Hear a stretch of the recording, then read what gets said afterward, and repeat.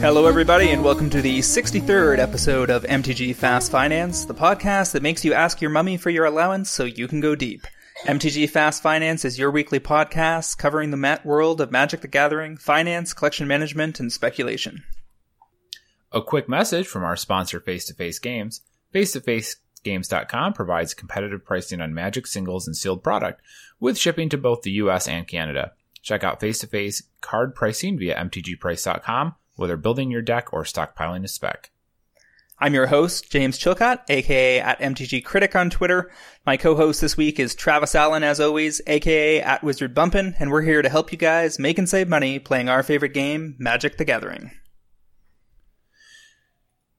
Hello, everybody. We're glad to be here and looking forward to sharing all sorts of interesting opinions and information about Amonkhet.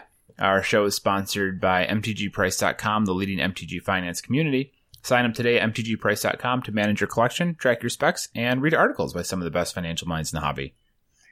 All right, so break down our segments for the week, Travis. We're doing something a little bit different this week, yeah?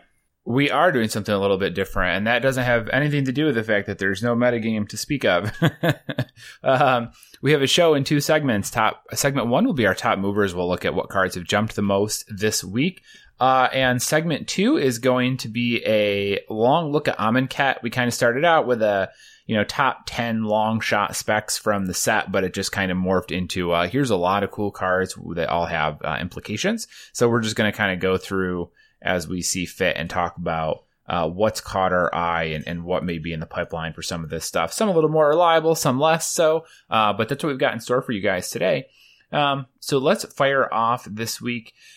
Segment one, our top movers. James, would you like to get us started? Sure. So the first mover of the week is Relentless Dead. This is the zombie that didn't quite get there from Shadows over Innistrad. That's a mythic rare that got down to $5 and is back up into the $7 or $8 range for a $2 or $3 change, about 50 to 60%. And this is on the assumption that the zombie action we're getting in Amonkhet is going to be enough to make a tribal deck a thing in Standard, if not Modern. And I guess we'll see how that all plays out. Yeah, now I believe that there's a good amount of zombies in the set, and definitely some synergies. There's Lord of the Accursed, which is a zombie lord, pumps all your zombies by 1/1. But I believe the card that was spoiled that triggered Relentless Dead's price movement was actually Bantu, the Glorified, the Black God. I believe so. So feel free to correct me if I'm wrong. But he has a pay 2 mana, sack a creature with it, and then you scry one, everyone loses one, and you drain one. So Relentless Dead is really good to be doing that because it returns to your hand pretty easily. So I think that was the trigger for him. Yeah, I mean, there's a couple of other cards that are also making that tribe worth a second look. We've got the white Path to Exile that only works if you blocked or were blocked by a zombie this turn. So, single mana, instant speed, exile a creature is not something that we've seen before that didn't have a significant downside. And the fact that if you're playing this in a white-black zombies deck and you can make that work, this is strictly better than both Swords to Plowshares and Path to Exile. Yeah, no kidding. Some definite power in there. Okay, our second card for the week is Crumbling Ashes. This is a an uncommon from Shadowmoor. Started the week at $1.50. It's now up to about $3, so about a double up. Crumbling Ashes is an enchantment from... did I say Shadowmoor? Eventide. I'm sorry, Eventide. Is an enchantment from Eventide. At the beginning of your upkeep, destroy target creature with a -1/-1 counter on it. Now, we saw a +1/+1 counter theme in Aether Revolt and Kaladesh, and now Amonkhet is bringing a -1/-1 counter theme. One of the times that we saw a big -1/-1 counter theme was back in the Eventide Shadowmoor, and when Wither was introduced. So there's some support cards way back there. Again, we're talking Lorwyn era, so very low supply on a lot of this stuff. Crumbling Ashes obviously basically gives you a free destroy target creature every upkeep if it's got a -1/-1 counter. I know Incremental Blight has been tossed around. A few people have mentioned that to me and some other stuff. So, I haven't seen the price on this move like the market price is still like $1.80. You know, I'm seeing copies at $4 on TCG Player. You might be able to find them, elsewhere as well. This is definitely a speculator purchased. I don't think casuals rushed out and bought Crumbling Ashes and at the announcements here at the theme reveal. It's more that just people like you and I saw an opportunity to go back and mine some of this old stuff and are posting them or hoping to, you know, kind of flip it for a double or triple up. So, you know, if you've got them and you can get rid of them, go for it. I don't think this is going to be this, or most of these cards are going to really have very sticky price increases. Yeah, I mean, this seems like a definite long shot. I mean, the other card that people were kicking around with this whole theme was Necroskitter. This is the 1/4 elemental for 1 and 2 black that has Wither, and whenever a creature an opponent controls with a -1/-1 counter on it dies, you may return that card to the battlefield under your control. All of this is just so unlikely. Yeah, is the kindest word. That if you have any chance of trading these out or selling them to a buy list on any of this action, feel free. Otherwise, I think it's moving right along. Yep, I completely agree. What do you got next for us? So the presence of the Exert mechanic, and specifically the 3 or 4 Exert creatures that look playable in Standard at high level, has people wondering whether an Always Watching deck will come to the forefront. That's pushed that rare from Shadows over Innistrad up from $1.50 to $3.50.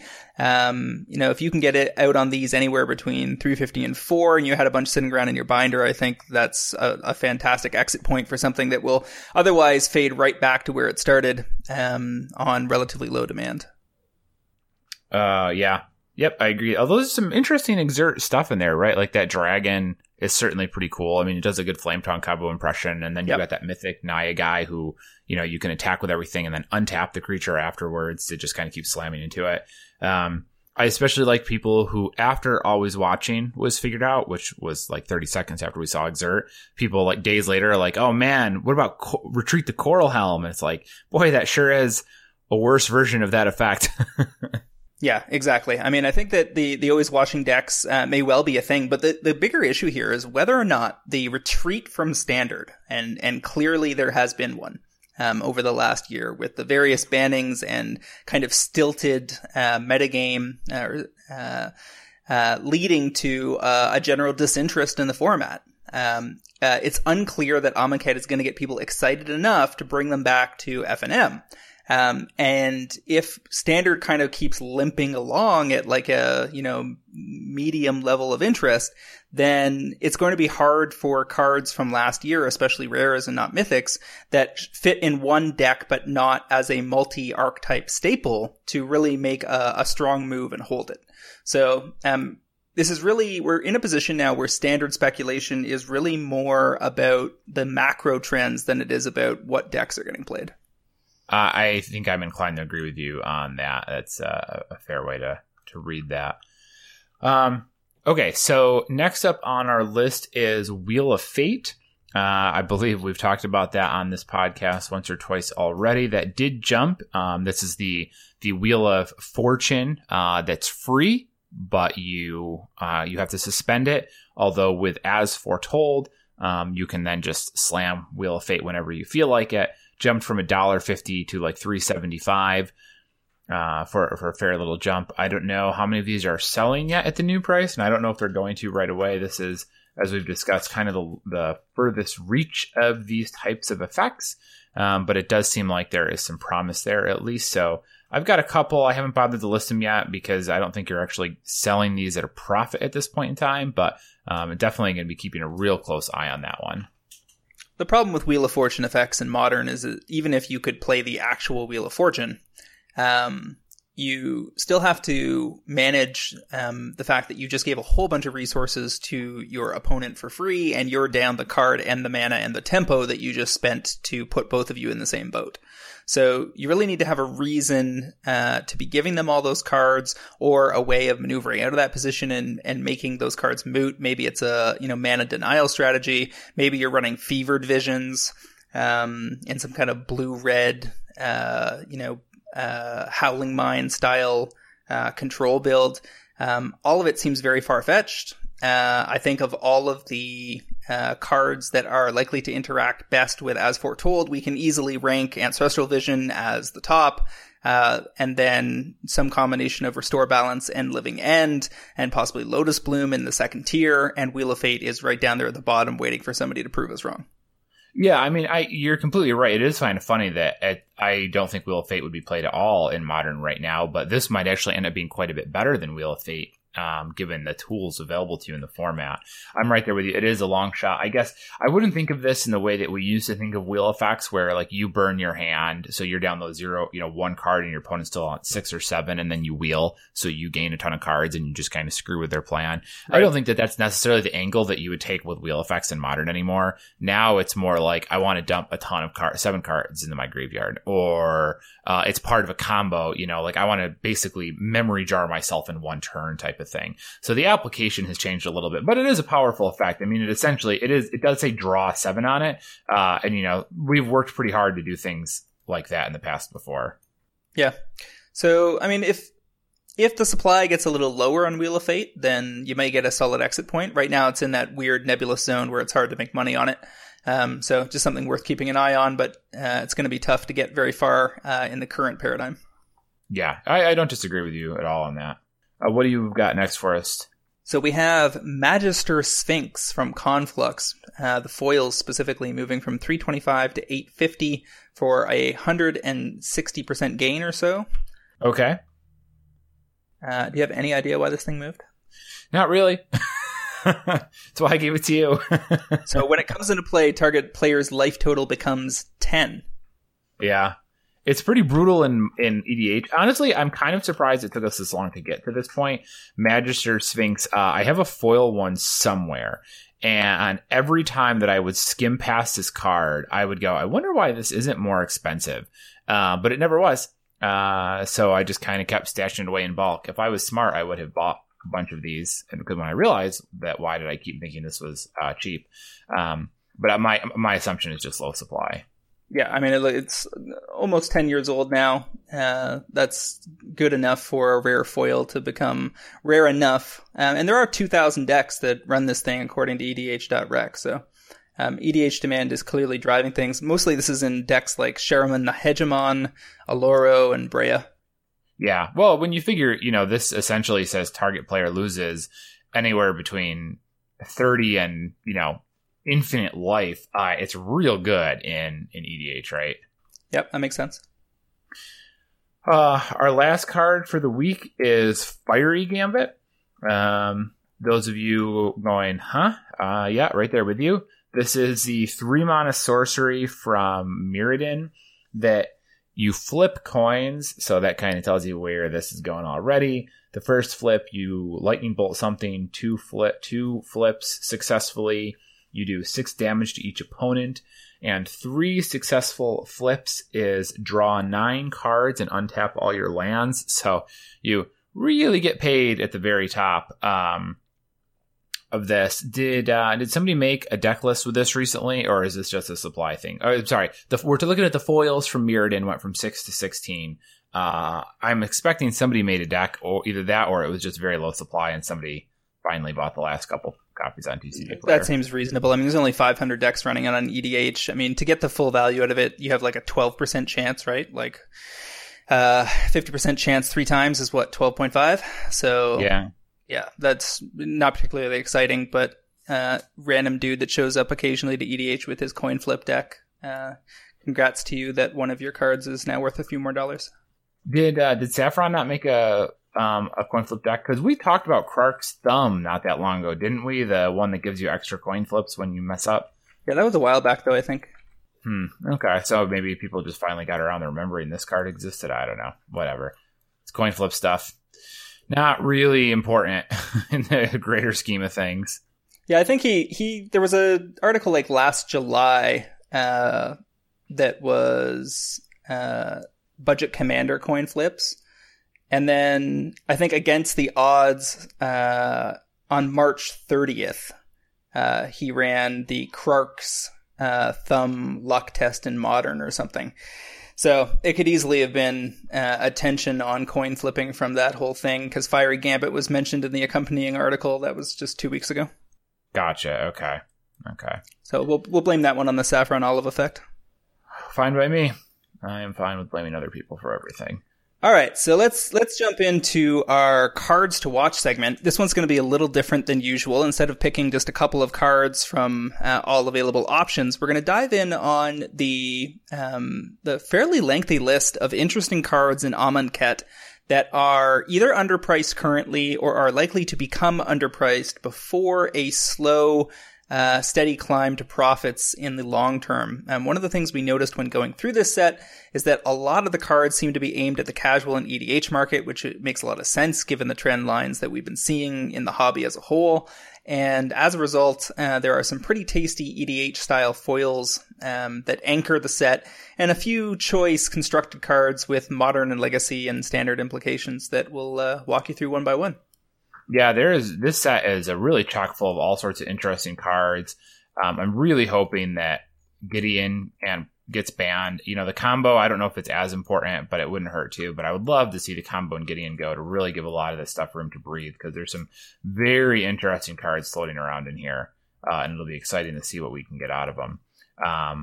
But why don't you give us the first one that caught your eye? All right, so the first card I actually bought this week was Approach of the Second Sun. This is the alternate win condition de jour, and it's a sorcery for 7 mana.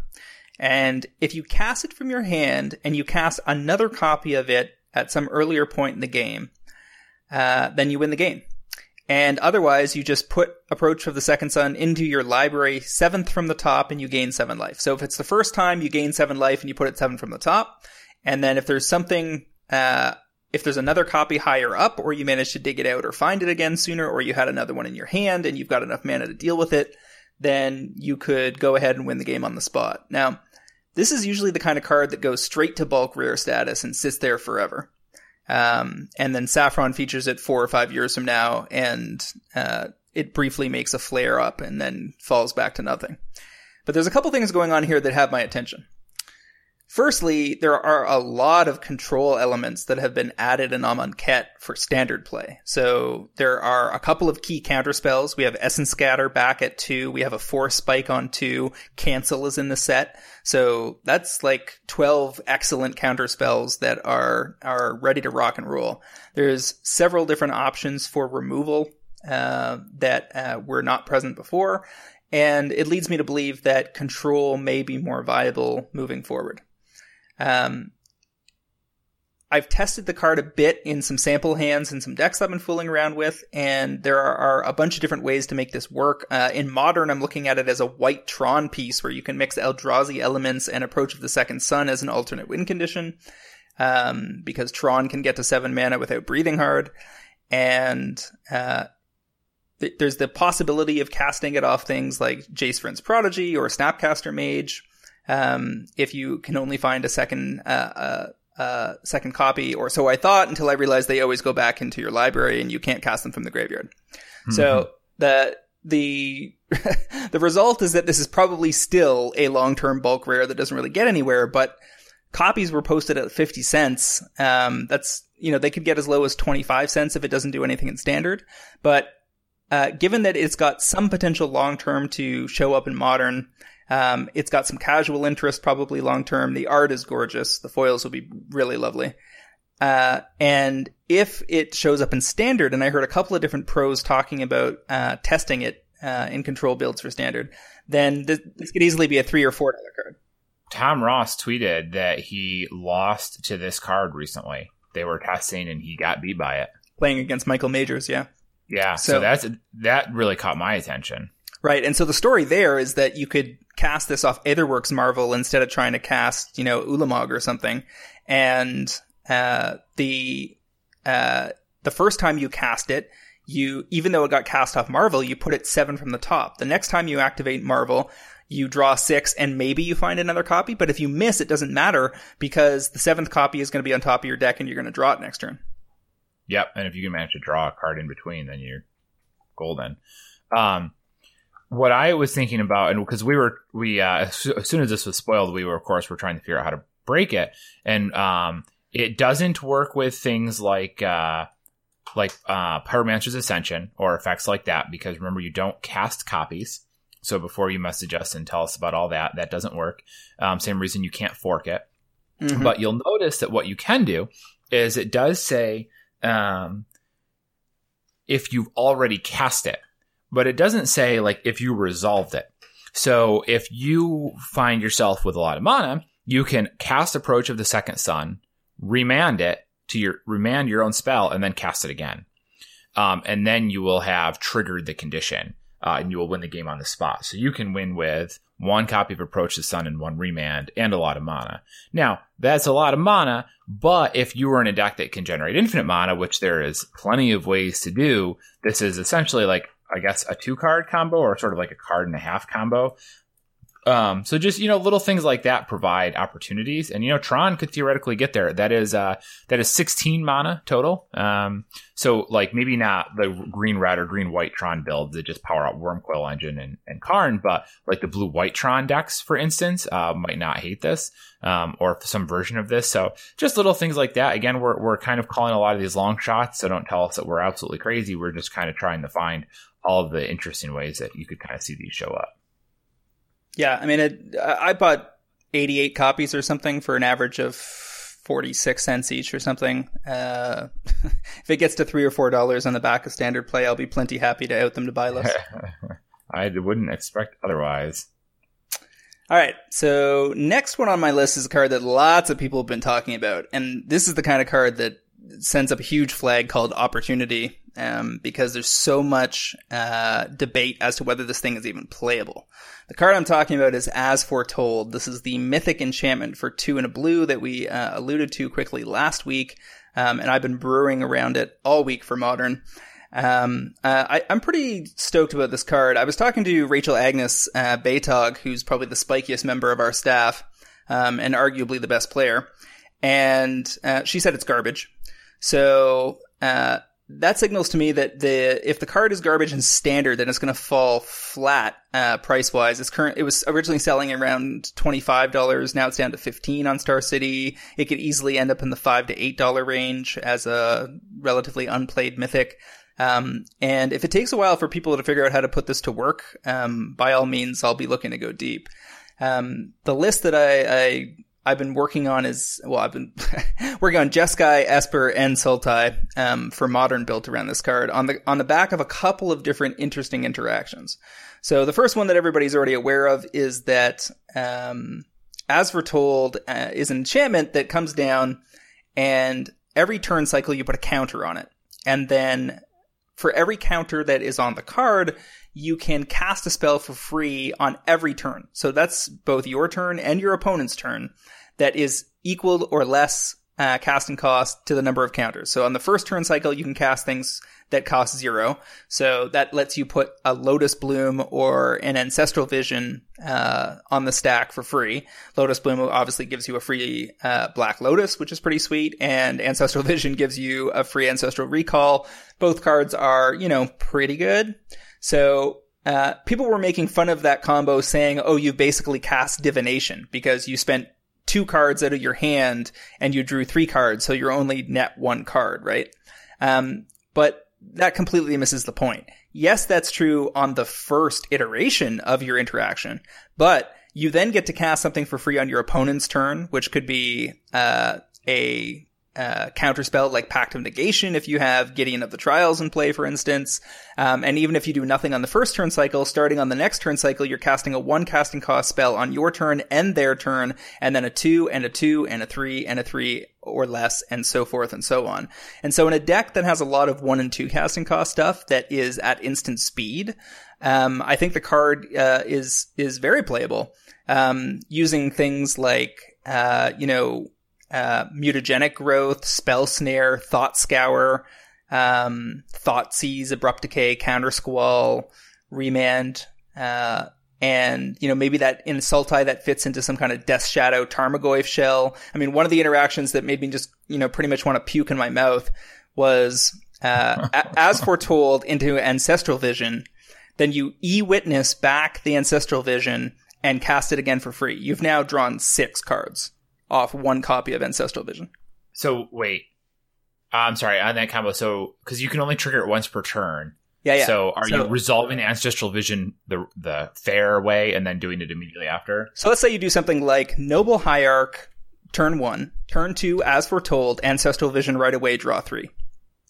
Okay. Turn 3, E-Witness, Ancestral Vision back, cast out Ancestral Vision for free, and you're casting your normal, you can still tap your mana on that turn for the Witness, then cast something for free for 1 or less, which is the Vision again. So you now draw 6, and then on your opponent's turn, you can cast a Fatal Push or whatever you need to. Yep. Spell Snare, etc. That is a good time right there. That's what that is. Yeah, that's a lot of value, and entirely possible that it just doesn't get there. But I think in control shells that have access to early removal, and the fact that we now have Fatal Push really makes a difference, because whether or not you're in Sultai, where you have access to Fatal Push, or you're in Jeskai, where you have Path to Exile and Condemn and Lightning Bolt, which are all reasonable in the meta, or you're in Mardu, where you have Fatal Push, Path to Exile, and Lightning Bolt, and you're splashing your As Foretold in some offhand fashion. At some point, somebody's going to find some configuration that makes this mythic do work. In Legacy, you've got even more options, because you could easily turn 2 it into play with an Ancient Tomb or a City of Traders. And in Vintage, you could just go Lotus As Foretold Go. Like, you're telling me that's not playable? You're then casting things for free on both sides of the table for the rest of the game. I want this card to get low. I want it to fall flat in its face. I want it to suck. And then I want it to be $5, and then I want to buy a ton of them. Yeah, I'm right there with you. I want to play this at Vegas, so I also really want to want it to nosedive right at the start. And I think we're probably pretty safe on that. Like, I really don't see this card being a big deal in Standard, especially not at the beginning, just because it's so much hard to be unfair with it. But I do think the power level is extremely high in older formats. So I mean, you've really chatted quite a bit about it. So I'm not going to go on at length, but I think we're pretty much in the same boat here. That it's a really interesting card, and whenever a Magic card is letting you cast spells for free, you really got a recipe for some wild stuff in there. Yeah, in the Esper version I've been fooling around with, you run Gideon of the Trials with Pact of Negation, so that you can drop the Gideon and then defend him for free without losing the game. And you can run Restore Balance and some combination of Condemn, Path, and Fatal Push, like I said, and then some Lingering Souls, Engineered Explosives, and Supreme Verdict. There's just so many options. And the difference in tuning you're going to get in a control build from the pros versus randos like myself leads me to believe that if I can find cute little combos like this, they're going to find more. And the fact is that moving forward, something else is going to come up that makes it even better. Right. That's always the appeal, right? I mean, one of the builds I was looking at was the some version of Bant Spirits and or Fairies, because both of those tribes, Spirits and Fairies, can play at instant speed, right? So if you're playing, one of the things with As Foretold is you really want to be able to get full value out of it. You want to be able to do things on your opponent's turn reliably. So picture like dropping a Spell Stutter Sprite for free on their turn with no mana up. Just sounds so savage. Or the following turn Spell Quellering them for free while you've already tapped out for something else. Like you Vendilion clicked on your turn and Spell Quellered on theirs. Right. Gross. So what do you, let's see, you Bitter Blossom on 2, and then you As Foretold on turn 3, and then you never pay mana for anything, a real spell ever again, I guess, or at least I don't know. It's interesting. I agree. It's pretty cool what you could possibly get away with this effect. All right. So moving on. Next on our list.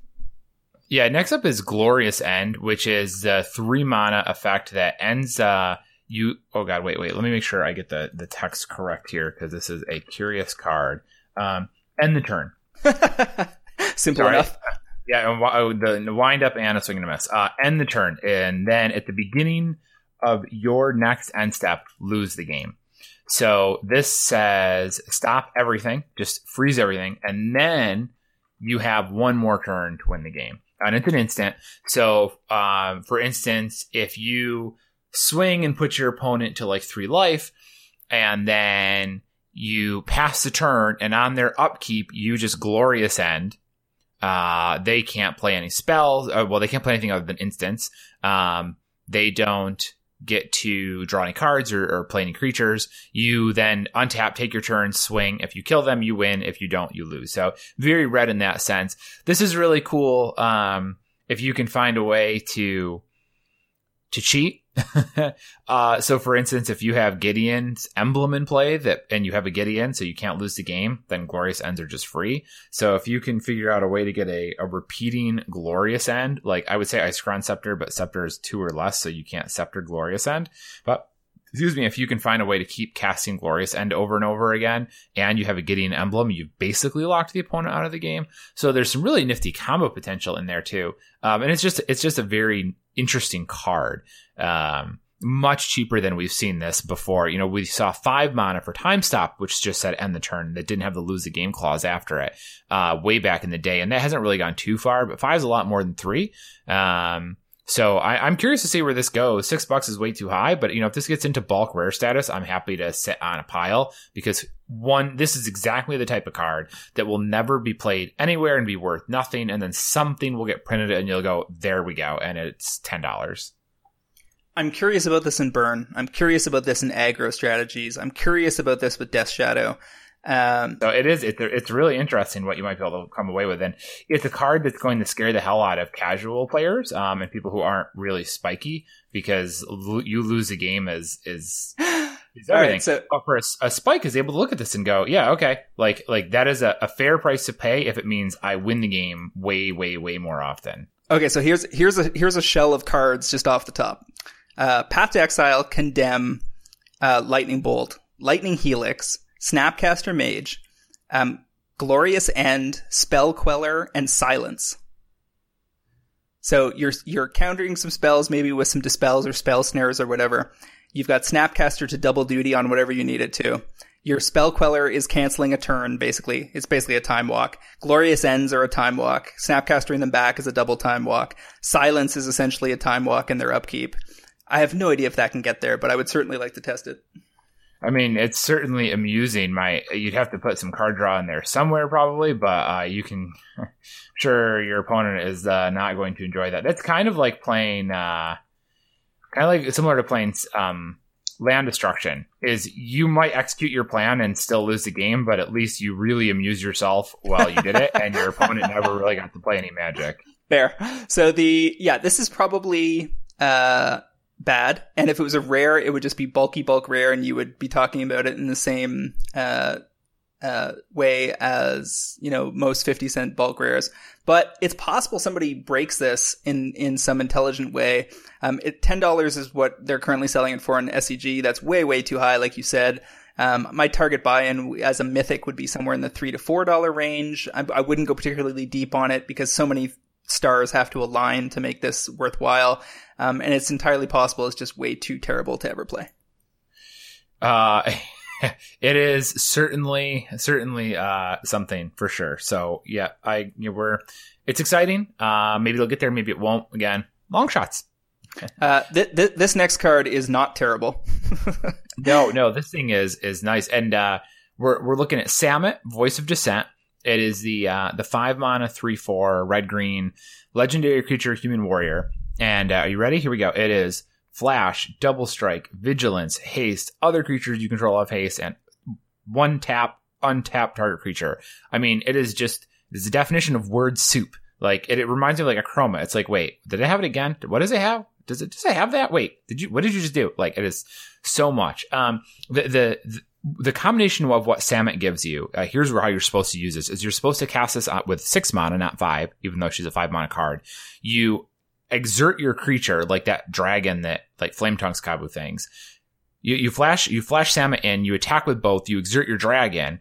Samut doesn't turn sideways because she's vigilant and she's haste, so she already attacked. And then you use her white to untap the dragon, so that he basically unexerts. So you get to keep using an exert creature every turn, because she's untapping them because she has vigilance and the untap. So, very interesting card, very powerful, clearly designed to pay off exert. $8 right now, which is kind of high for me. But I could definitely see this as a 3, maybe even a 4 of floating around in standard, in a vacuum. So this is potentially one of the banner mythics of the set, but it's really tricky to peg that right now, I think. Okay, so your opponent has a creature on the board. You have Glorybringer in play. Following through on your model, we cast Samut, attack with Glorybringer, kill the creature. Samut's attacking 2. You're doing 10 because Samut has double strike, so that's 3 power, doubled 6, 4 from the Glorybringer, that's 10 total. You're getting to attack with both because of the untapping effect and the second attacks phase, that's 20. So those 2 cards are an instant 20-point kill on an open board. That's a lot of damage. And it's a legend, so one could say it's almost enough damage. Yeah. So this is a legend. It's going to be I think, popular EDH general, because as you said, it's basically the librarian. It has all the abilities. And I would expect these foils that are currently priced at $20 to probably get down into the $10 range when all is said and done at peak supply, and then make a climb back up towards $20. Okay.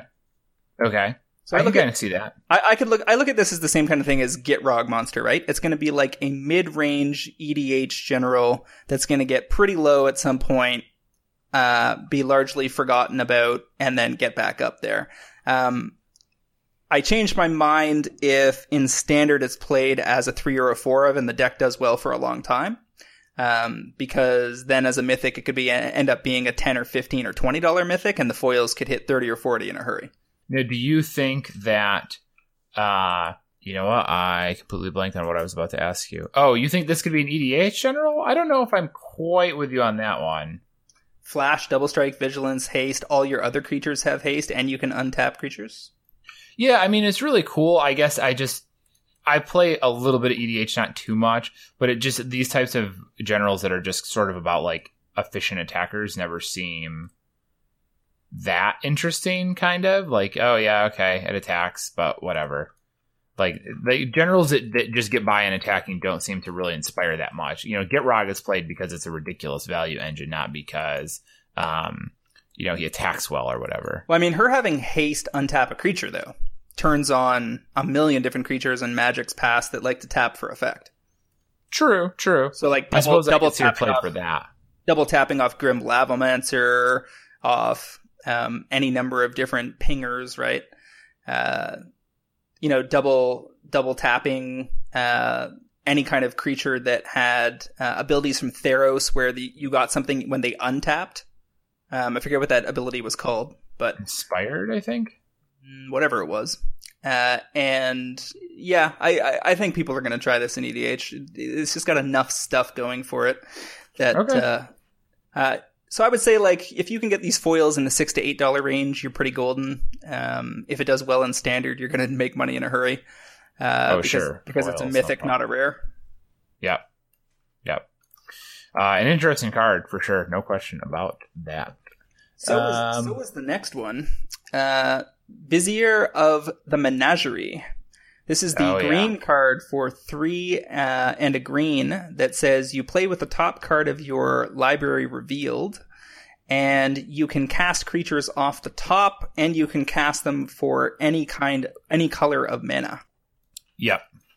So it's a sad thing that this wasn't a 2 green 2/3 that could be found from under a collected company, but having 4 toughness keeps her out of range of Lightning Bolt. She can still get hit by Fatal Push, however, so I'm having trouble picturing how this becomes a modern staple. However, when you have this in play and Courser of Kruphix, as Todd Stevens has been running in Value Town lately, if you have creatures on top, you get to cast them. If you have lands on top, you get to put them into play. That's a pretty sweet engine to be running. Yeah, for sure. I am of the opinion that this is probably not a modern card. If it is, it's like a one of, sort of at the top of the curve. Sure. Makes sense. But I do see this possibly being a big EDH player. I mean, it's just, you like everything on here, right? Like what on here is bad for you.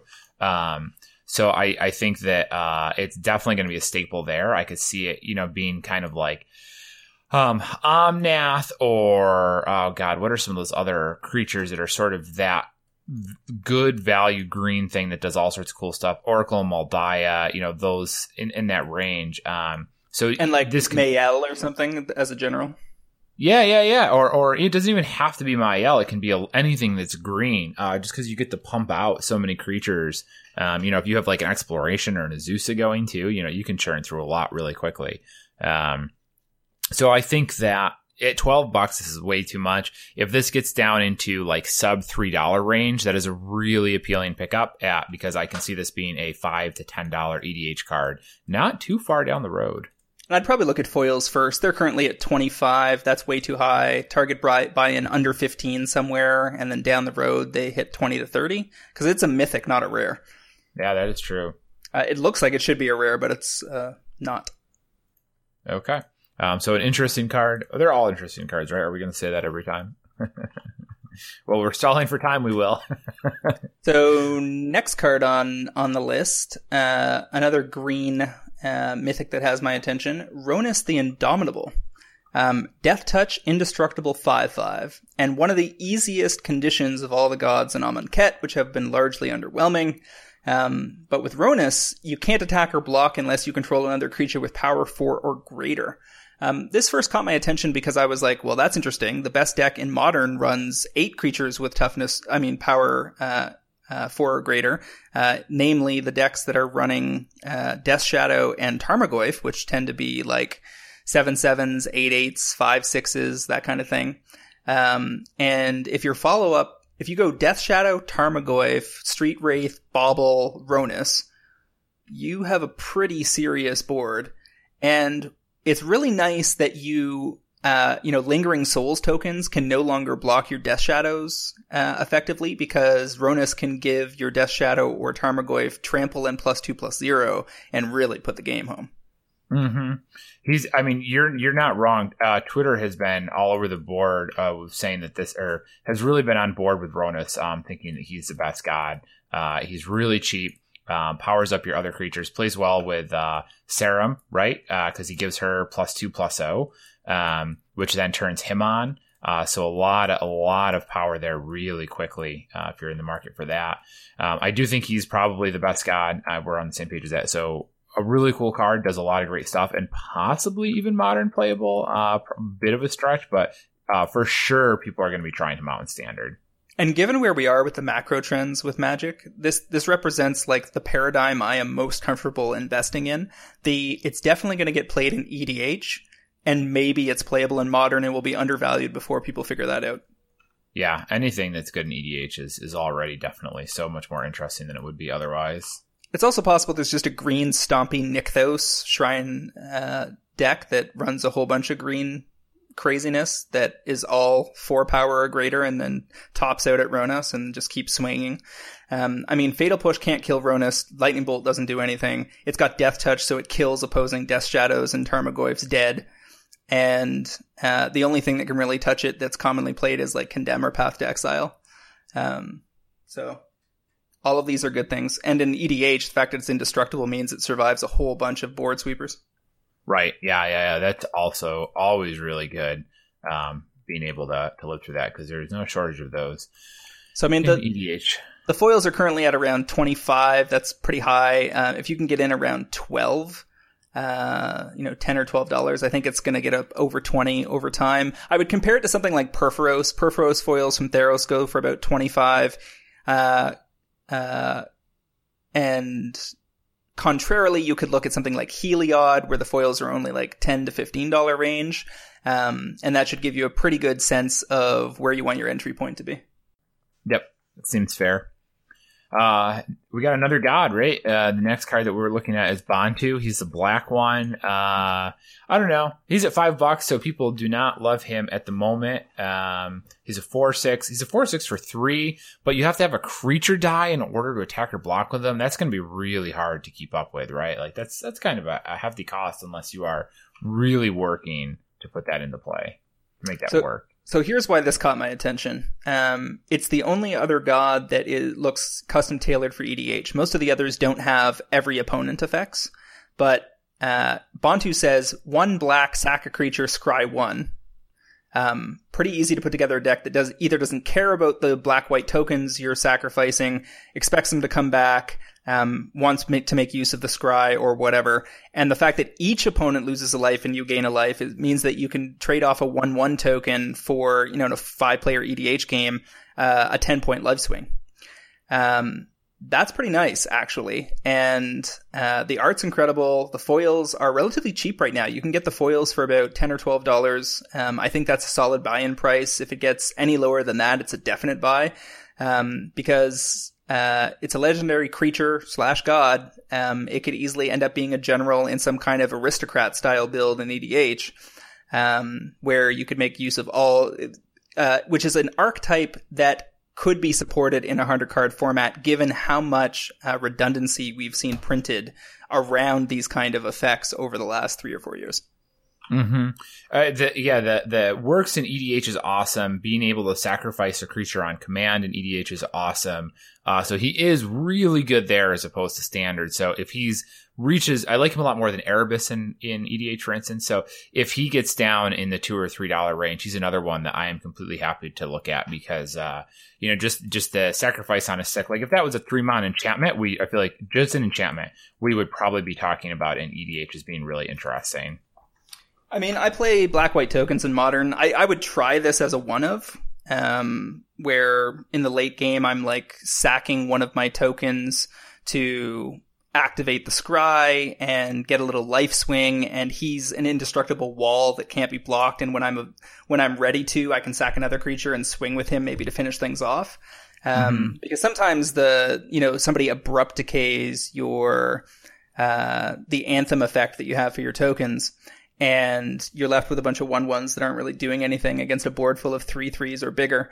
The fact that he's indestructible, again, is just very appealing, and that he only costs 3 to get into play. Can't see it as a 4-of. It's pretty slow in the cartel, aristocrat style builds, but certainly for EDH, and I like the price point. Yeah, for sure. It is interesting that if you're playing a token strategy, it's the type of thing where you can, if you were going to block and have your creature die anyways, now instead of blocking with a 1/1 soul token, you're blocking with a 4/6 indestructible, which is a lot more of a pain in the ass for your opponent, right? Okay, so next up, what is next on our list? We have Liliana. Ooh, the new Liliana. She is something else. So the new Liliana is a 5-mana planeswalker. So here's what I have to say about Liliana. Cross-format appeal. This is a walker that is going to be in demand casually. It's going to be in demand in EDH. It's going to be played in standard. It has a shot at being played in Modern because at the same casting cost as Through the Breach, you can return any creature from your graveyard. Right. Which is not an effect we see very often. They almost never give us this effect. And it turns that creature into a zombie, in addition to its other creature types, but there's no other downside. Her +1, provides a defender and puts Delirium into your graveyard. So that pretty much guarantees there'll be a deck in standard that wants her. My hope here is that people are going to realize pretty quickly she's a 1 or a 2 of in standard and has almost no immediate impact on Modern, and will allow the foil prices to float down, because currently Star City's asking $50 for the foils. That seems nuts to me. I would imagine these foils will get down into the $10 to $15 range.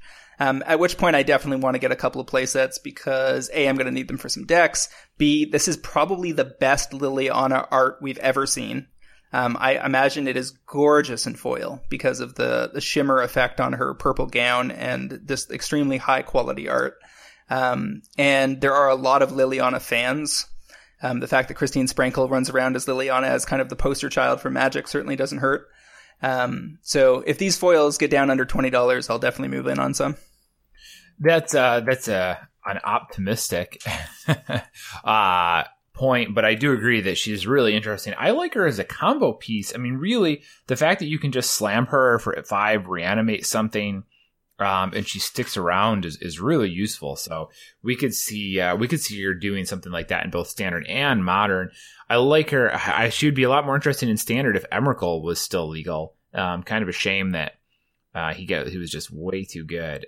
But she's pretty playable in standard. She's a 5-mana planeswalker that does something that we haven't seen this design before. Well, but she creates a 2/2 zombie token, which I like. She gets in the way, and you get to recur stuff. So seems like there's some room there in standard too. Well, keep in mind that even though Emrakul's gone, the rest of the second iteration of the Eldrazi Titans do not get shuffled back into your deck when they hit the graveyard. So if Ulamog's in your graveyard, that is easy to achieve in the green-black Delirium builds in standard right now.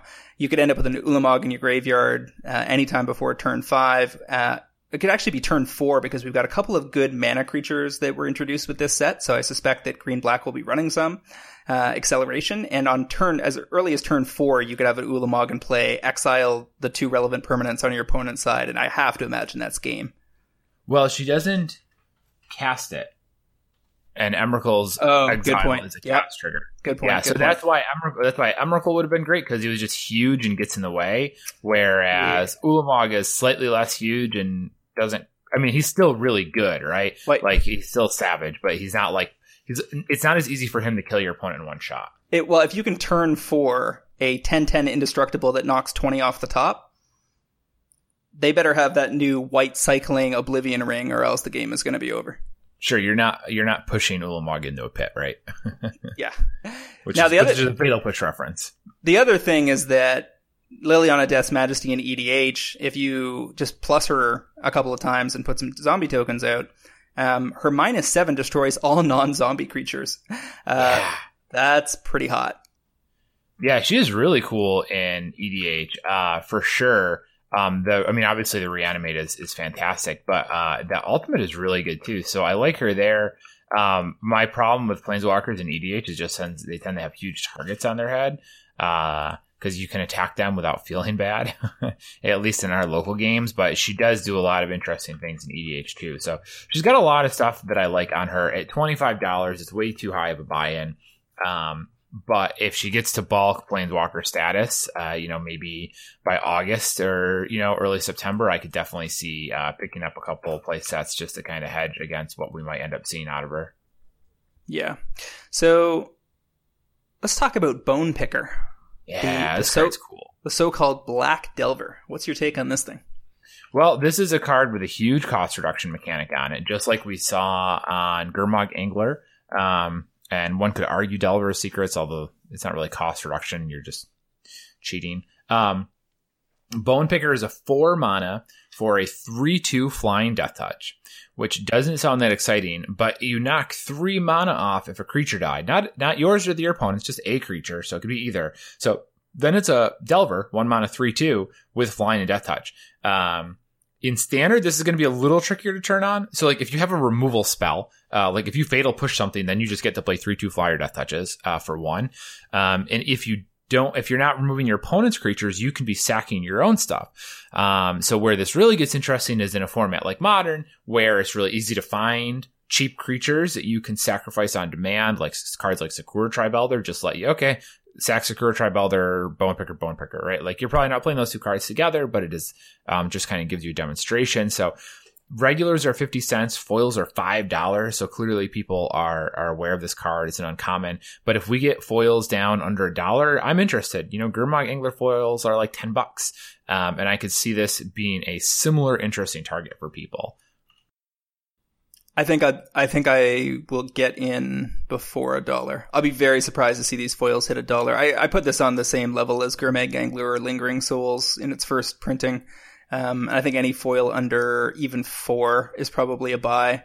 Really? Yeah, because I don't think it's going to be. You've got to solve the inherent problem, which is how does an aggro deck make sure that this thing only costs 1?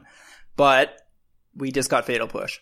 So if you're playing some kind of Grixis control or Grixis aggro build that runs this, Delver, Lightning Bolt, and Fatal Push, you're already in a pretty good spot. You could run Terminates. You could run, anything that is going to make sure an opponent's creature dies. Now, if you go up against Eldrazi-tron or something, or Scapeshift with this thing, then you're going to have a bunch of 4-mana 3/2s caught in your hand. So it's not a sure thing, but I could believe that somebody will figure this out for Modern. Yeah, it is definitely a little trickier than Delver is. It's probably, I want to say it's a worse top deck than Delver, but it really isn't, because a top deck Delver you still have to flip, whereas this you can just pay the awful cost. But you still have your 4/3 flyer Death Touch. One of the nice things is that there's no real tension between the two. You're getting redundancy on Delvers without actually having different deck building conditions, because both Delver and Bone Picker on one, Delver on 1, Bone Picker on 2 requires the next card off the top or the card in your hand to be an instant, right? So if you go Delver, didn't have an instant, and you've got a Bone Picker in hand, you're still hoping a Fatal Push is the next card, right? Because it would then activate the Delver and enable the Bone Picker on 2. Yep, that's true.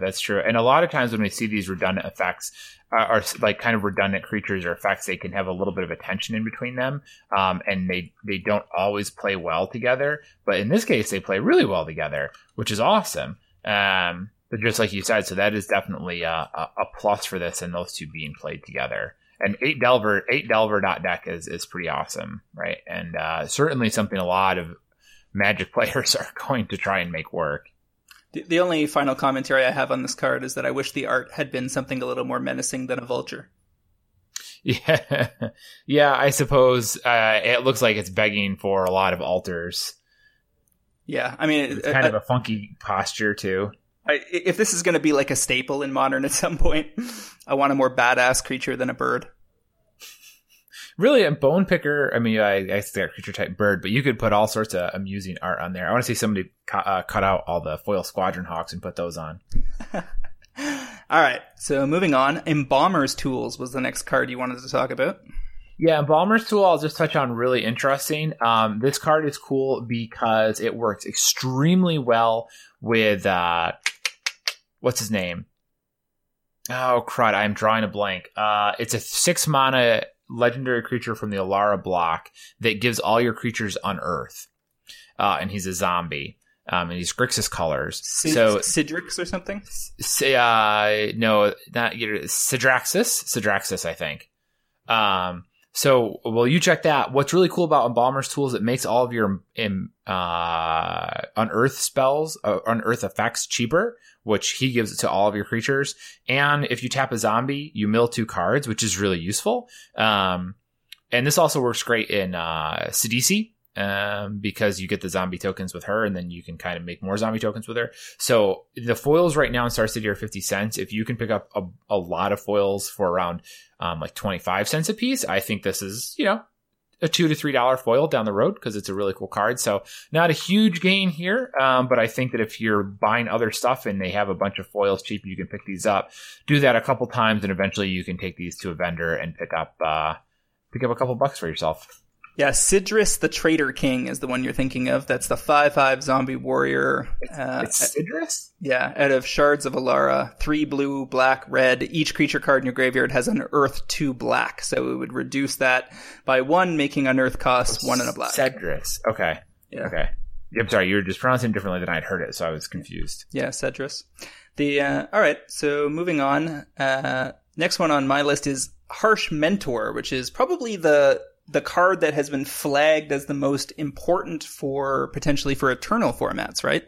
This is the red creature. It's just 2/2 for 1 and a red, but it has a fairly devastating ability. Said ability reads as follows. Whenever an opponent activates an ability of an artifact, creature, or land on the battlefield, if it isn't a mana ability, Harsh Mentor deals 2 damage to that player. So, the hype on this one is probably justified, because just making fetch lands cost 3 life is probably enough to get this into Legacy, right? That is definitely backbreaking for a lot of decks. And it injures Deathrite Shaman anytime they activate Top in Miracles. Yeah. anytime they do anything with a creature that isn't making mana, so I guess most of the elves are okay, but all of the elf combo pieces that aren't related might have trouble. But I mean, just targeting Deathrite Shaman and Miracles already has my attention, and the fact that it's any opponent means that this also has EDH implications, and all of that combines for expensive foils down the road. Yep, that is true. That is true. It's a cool card. Some of these situational sideboard, I mean, I'm going to call him situational. He's a sideboard card. He's really funny what he does to Legacy, but I don't know how much that drives his price. He is also interesting in Modern too. So, I would have to double back and look at a lot of sideboard foil cards to kind of get a feel for where the prices are. But I think $15 buy-in is probably quite reasonable, because I think a lot of those, Stony Silence was a really good sideboard card that didn't attack for 2, and that's like $10 non-foil. So it does seem like there's some meat on the bone if you can grab these at 15. Yeah, I mean, right now they seem overpriced. Foils are in the mid 20s at present. I think your price probably has to come down below 15. Certainly sub 10 is even better. And then long term, $20 to $30. But here's the problem, is that Legacy and Vintage are not really driving prices. So we really want this to catch hold in EDH as kind of a perennial include in any red deck. To make me feel comfortable getting in. So I want to see what some EDH specialists have to say. I'm going to assume it's going to be played in Legacy. We haven't talked about its implications in Modern, but fetch lands are just as popular there. And there's certainly plenty of interactions that this messes with. So maybe this is a Modern card as well?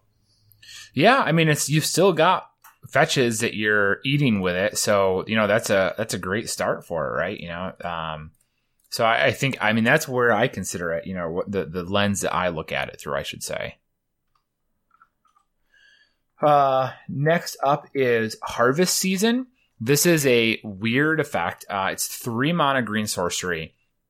It's rampant growth for every tapped creature you control. So if you have no creatures, it is a rampant growth for 0. But if you have a lot of tapped creatures, it is 3 mana for a lot of lands. So right away, this is huge in EDH, right? If you have a bunch of guys, you can easily turn a ton of them sideways. One Harvest Season can get every single basic land out of your deck in one shot.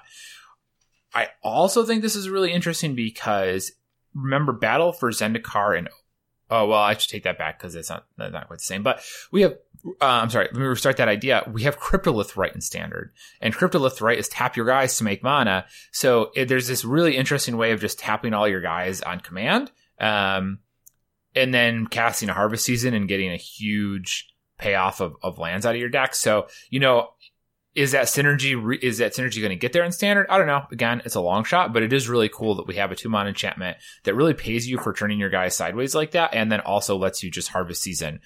So you can play several guys for the first 3 turns, and then on turn 4, you play Cryptolith Right, or even on turn 3, you play Cryptolith Right. You tap 3 guys. You cast Harvest Season. You get another 2 to 3 lands, so you can almost play a Cryptolith Harvest Season ramp deck.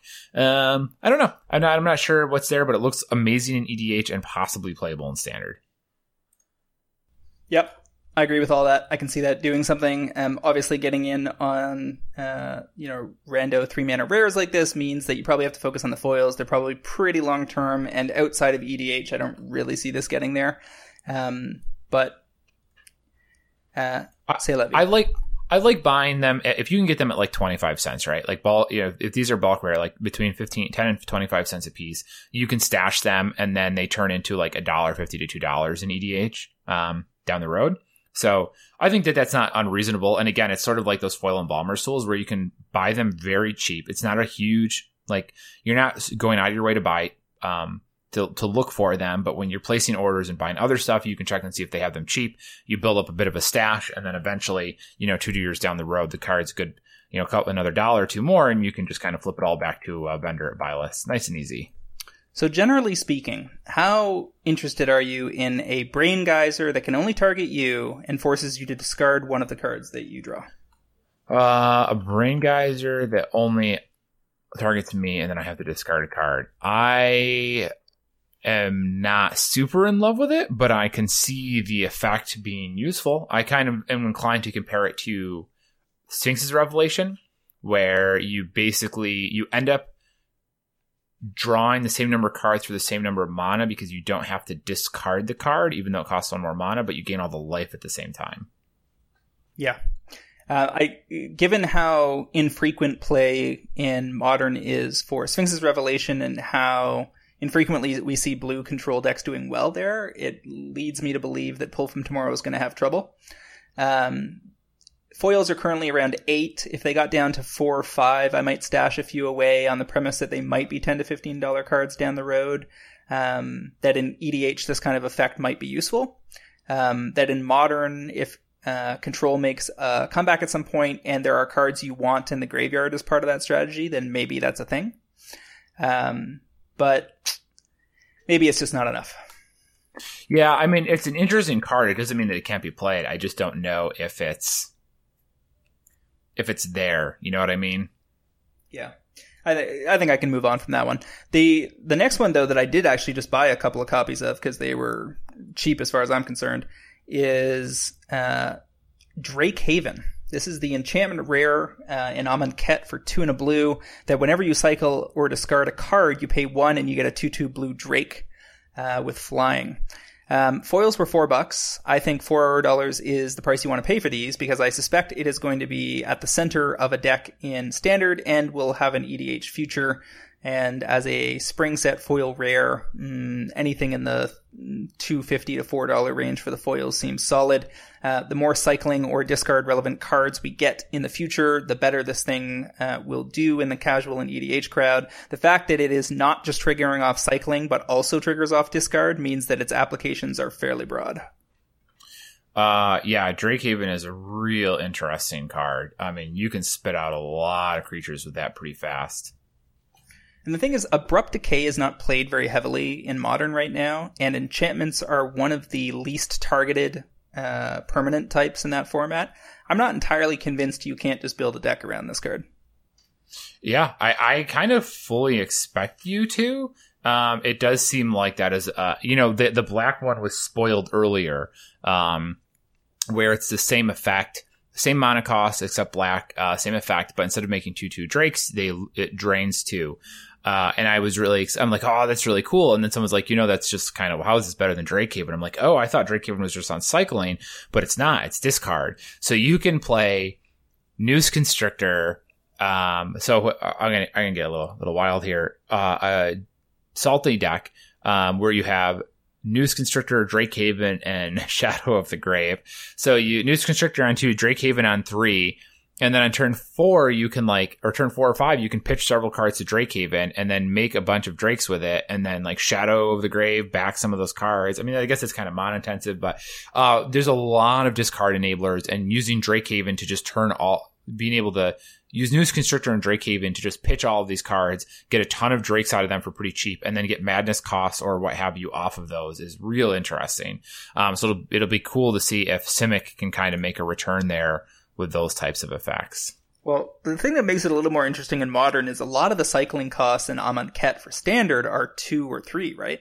Yeah. But there are enough single mana cost cyclers that were already being used in Living End, for instance, that are now reinforced by that blue Sphinx that you can cycle, which is called Curator of Mysteries. Right, so that cycles for a single blue, and whenever you cycle or discard another card, you scry one.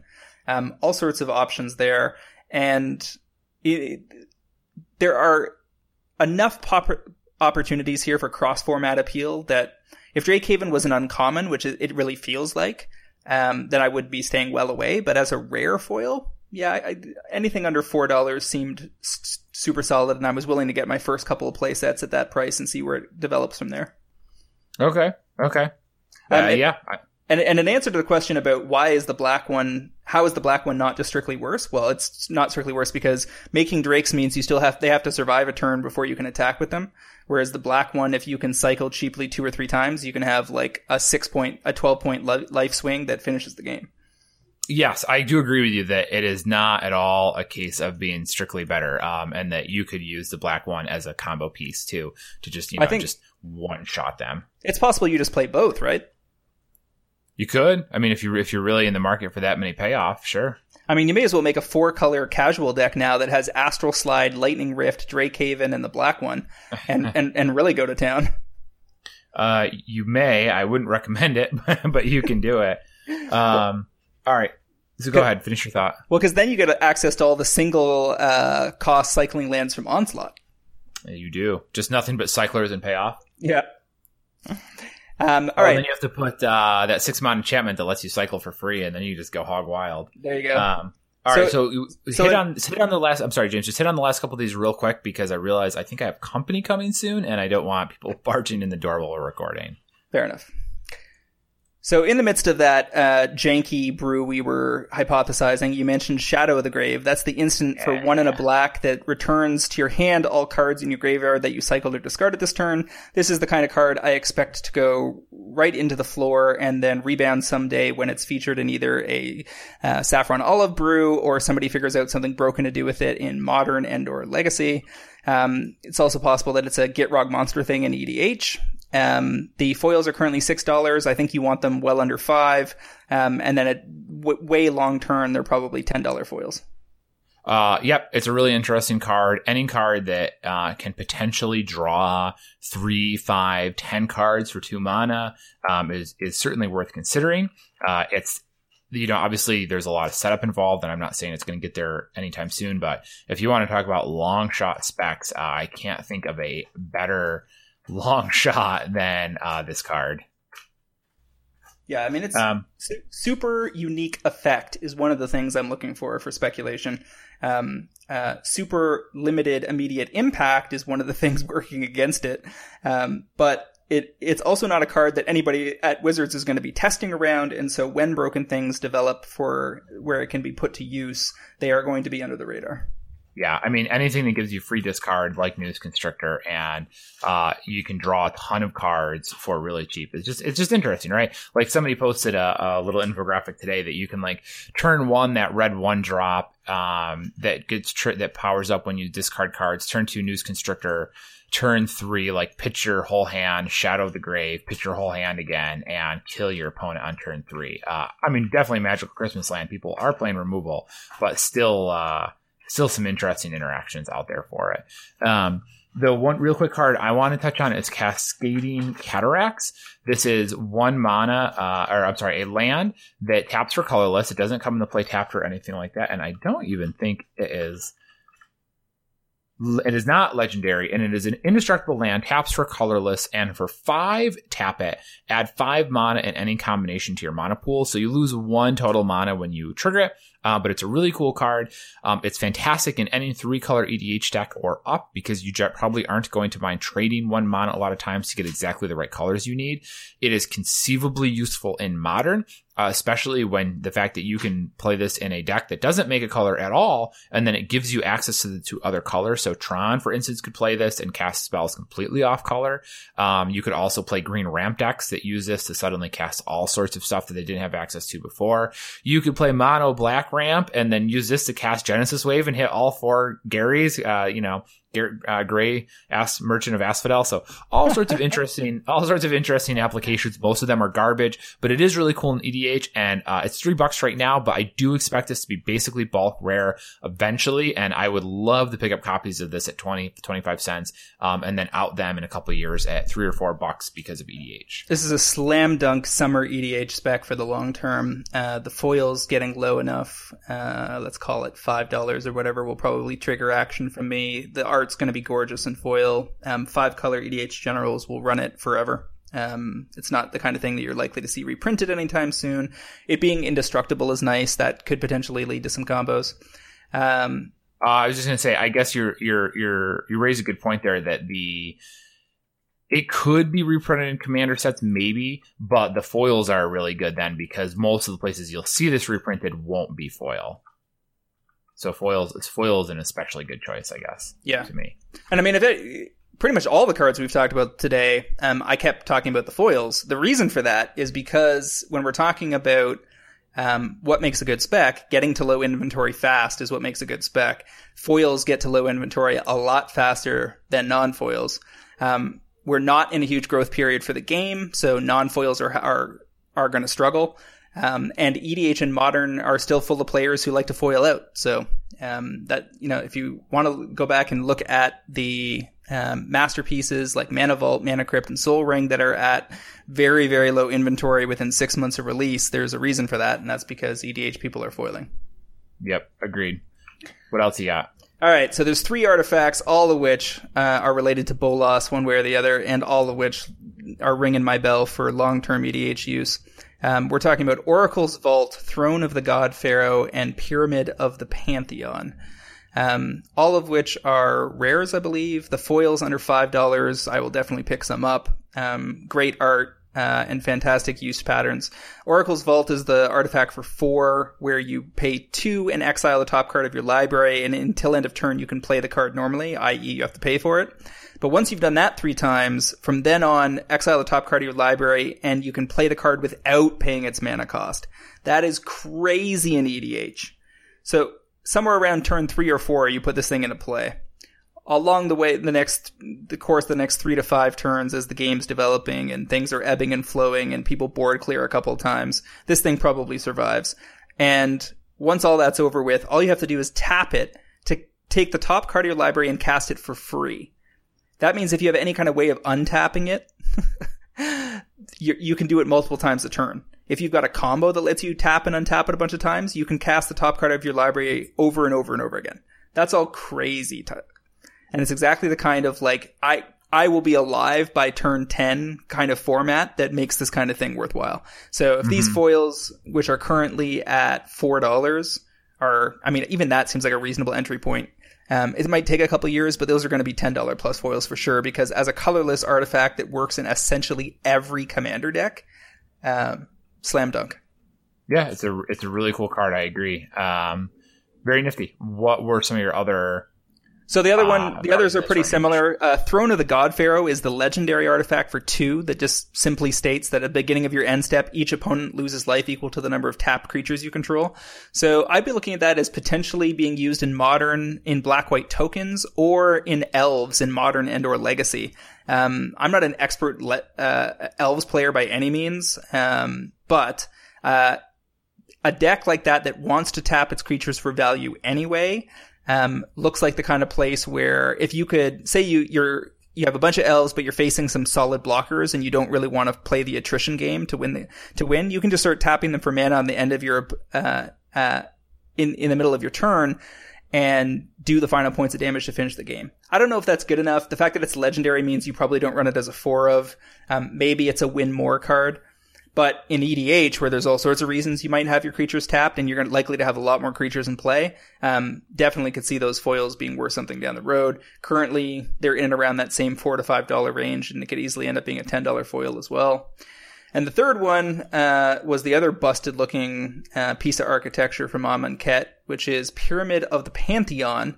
And this one, it's only 1 mana artifact, so that's lovely. For 2 and a tap, you get a mana of any color, and you put a brick counter on. So basically, for 3 turns, you lose a mana by tapping it. And then after that, it's a permanent Black Lotus. Yeah. Because you can start tapping it for add 3 mana of any color to your mana pool, which is ridiculous in EDH, and the foils are definitely going to be worth something down the road. Again, it fits into every single EDH deck. And Pyramid foils are currently at $4. I will definitely buy some already at that price, and if it gets even lower, awesome. But it's a foil rare that is applicable broadly. There's no reason to hesitate. You just go ahead and jump on those. That is a really cool card, and I noticed that too. My first reading of that, I thought you had to remove the counter to get the 3 mana, but then I realized you just keep doing it, and I was like, oh, damn. Like, if they hadn't printed 30 artifact removal spells in the set, I would actually be pretty interested in it for standard, since you get all of your mana back the first time you activate it. Unfortunately, with so much removal and vehicles so popular, the format does seem really hostile to it, but it is a cool effect nonetheless. So, maybe in a year from now, it's more interesting in standard. So I don't know if it's really going to do too much in the format money wise, but it is cool at least. Yeah, it's worth comparing. In EDH, you compare it to something like Lotus Veil, where you have to sack some lands to get that effect. This is sort of like sacking the lands, but only temporarily. So like it basically puts you down a mana for 3 turns, and then after that you're up 3 mana for the rest of the game. Yep. That's a good way to think about it. Let's see. Was there anything else? I think that was basically everything that I wanted to touch on. Anything else for you? I think the only other one we were looking at was Neheb the Worthy. Okay. This was the legendary Minotaur warrior that had first strike. Other Minotaurs you control have first strike, and as long as you have 1 or fewer cards in hand, Minotaurs you control get +2/+0. Whenever Neheb deals combat damage to a player, each player discards a card. So that reeks of the Minotaur EDH general people were expecting to get in Theros and never got. Mm-hmm. And looks like a gift directly to those folks. You were debating whether there would be enough interest from Minotaur Tribal to really get this anywhere. Yeah, it's we chatted about this before the show, and it's one of these cards where I can see why it would be appealing. But even if you're buying the foils at like 25 cents, there's a chance they could hit $3 or $4, but I just don't see a huge amount of demand for these sort of more esoteric tribes. So it's a type of card where I'm okay skipping it, and I'm okay being wrong. Maybe it does get kind of goes up a couple bucks and it's popular. But it's the type of card where the risk is high enough because I just don't know if there's enough demand there that I'm comfortable leaving it behind. And the greater message here, which I think is more interesting than just the card itself, is you have to be comfortable walking away from things that you don't love. If there's a card that, other people are interested in or what have you, but it's just not tickling it for you, or you recognize that it could be worth money, but it still just doesn't do it for you, don't worry about it. Just leave it behind. You can walk away from it. You shouldn't feel bad about missing opportunities, because in Magic Finance, there's always more right around the corner. There's always some place to spend your money. And you shouldn't feel bad about missing opportunities or choosing not to go in on something for the most part, because it's, you want to make sure you're safe and you're comfortable with what you're working with. Give me your take on your top 3 picks from this list. I think that Cascading Cataracts is basically a home run, although it's not the sexiest one. Boy, kind of caught me off guard with this. Vizier of the Menagerie, I like those if you can get them at $3 to $4, even maybe a little less. I think he's a really good choice. I guess Harvest Season I really like in the long term if you're buying at 25 cents and selling at $3. So nothing too sexy, I think, but all really stable. So I think if I had to say, here's the 3 that seem safest and most likely to make you money if you get in at their lows, I would say Ronus the Indomitable foils, under 10. Liliana Death's... Good luck with that, by the way. Liliana Death's Majesty, below 20 foils. And which I think we'll get to, because I think she's going to be a similar play pattern to Ob Nixilis. And as long as she doesn't pop up in Modern, I think that you'll get that opportunity. If she shows up in a good Modern deck, then forget it. Then the foils are going to be 50 plus for ages. And then Pyramid of the Pantheon foils, already a good buy at $4. I think you can just go ahead and buy those today and not worry about it. Okay. Those are all solid. I don't think you're going wrong with any of those choices. Now, to follow up on your earlier point, though, where you said, don't be afraid to walk away from a sketchy spec. I think we can both agree that nothing on this list is better than following through on the recommendation to engage in European arbitrage that we've been harping on for months. Right. So really, you can just delete this MP3 now that you've listened to the entire thing. It's all garbage. Don't bother. It's 1 hour and a half sketchy fest. The bottom line is you can still get foil Masterpiece Soul Rings in Europe for like $80 to $90 US and reliably exit on them in the $150 range within a year, given where inventory is right now. So if you're not at least kicking the can trying to get in on some of that action on that card or similar cards, and you're fooling around trying to buy 25-cent things out of Amonkhet you're hoping to buy list for 50, you got to take a big step back and question whether you're doing it as a hobby or you're trying to make some money. Yep, agreed. Okay, let's wrap this up because I know that people are in their car on their way here. So, James, where can our loyal listeners find you? You guys can find me on Twitter at MTG Critic, as well as via my weekly articles on mtgprice.com. Next week, I will be publishing the final piece in my How to Make Money on Modern in 2017 series, which will focus on up-and-coming cards that have more gains to realize or have not yet popped. And I'm Travis Allen. I'm on Twitter at WizardBumpin, BUMPIN.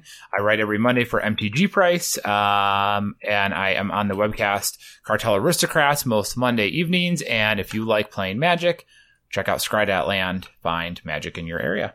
And I'd also like to remind our listeners to check out the MTGprice.com Pro Trader service for just $4.99 a month or $49.99 per year. You can get early access to this podcast, fantastic articles by the best MTG finance minds in the business, and a sweet set of online collection management and buy list tools that will drive better returns and save you money playing Magic the Gathering.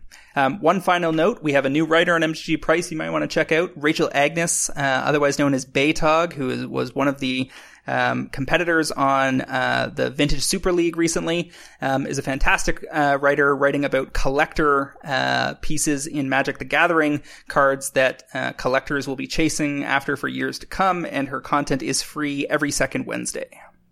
Okay. Well, that brings us to the end of 63. I really enjoyed our conversation. This was a fun format for me. Thanks for joining me, James. I'll see you next week.